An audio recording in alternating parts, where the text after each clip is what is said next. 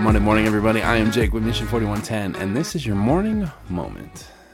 On Friday, we talked about Jesus calming the storm, and I asked you a question. Who do you put your faith in? Well, I have another question for you. What exactly is faith? Today, we're going to talk about two people that had faith in Jesus Christ, and then we're going to discuss who or what that faith is. Our scripture reading today comes to us from Luke chapter 8, starting in verse 40. Now when Jesus returned, a crowd welcomed him, for they were all expecting him. Then a man named Jairus, a synagogue leader, came and fell at Jesus' feet, pleading with him to come to his house, because his only daughter, a girl of about 12, was dying. As Jesus was on his way, the crowd almost crushed him, and a woman was there who had been subject to bleeding for 12 years. But no one could heal her. She came up behind him and touched the edge of his cloak, and immediately her bleeding stopped. "Who touched me?" Jesus asked. When they all denied it, Peter said, "Master, the people are crowding and pressing against you." But Jesus said, "Someone touched me. I know that power has gone out from me." And then the woman, seeing that she could not go unnoticed, came trembling and fell at his feet. In the presence of all the people, she told why she had touched him and how she had been instantly healed.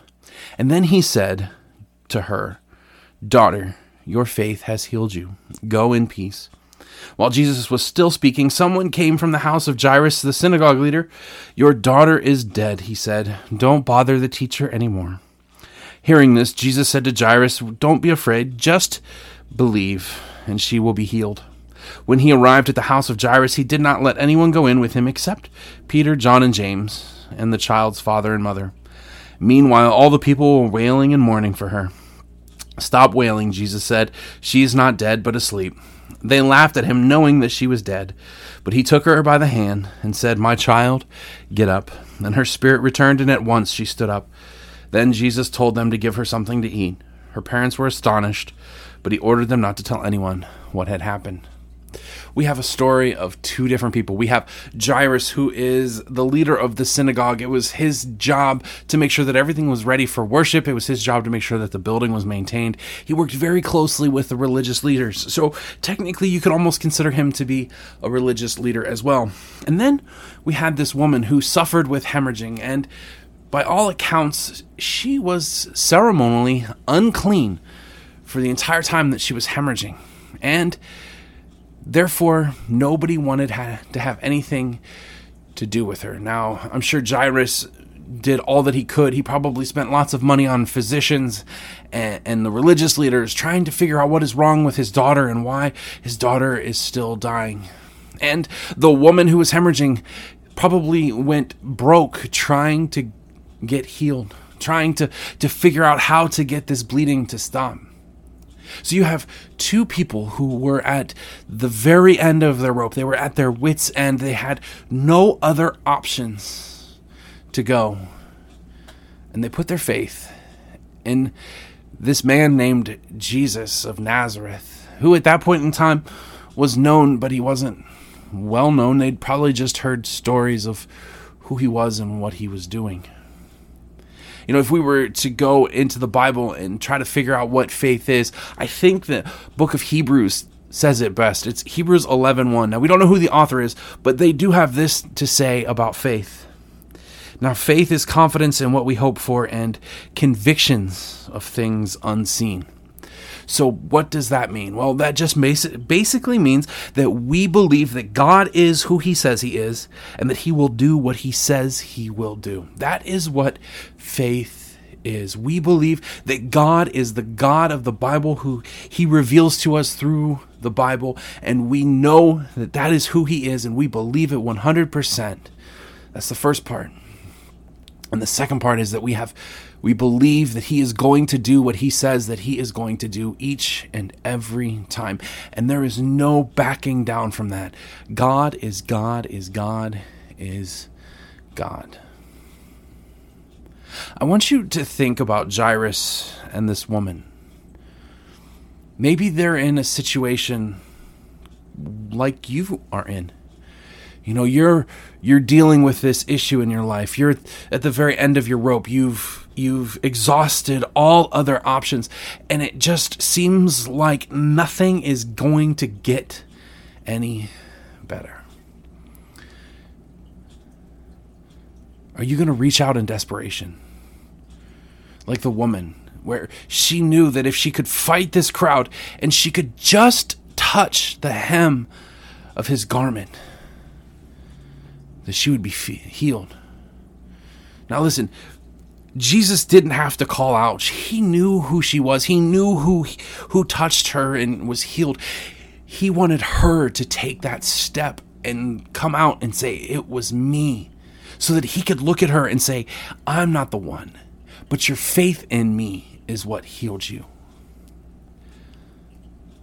I know that it's kind of cliche for a Christian to say that we just have to always put our faith in Jesus and we have to put our faith in God because, well, there's a lot of stories out there of people that didn't get what they wanted.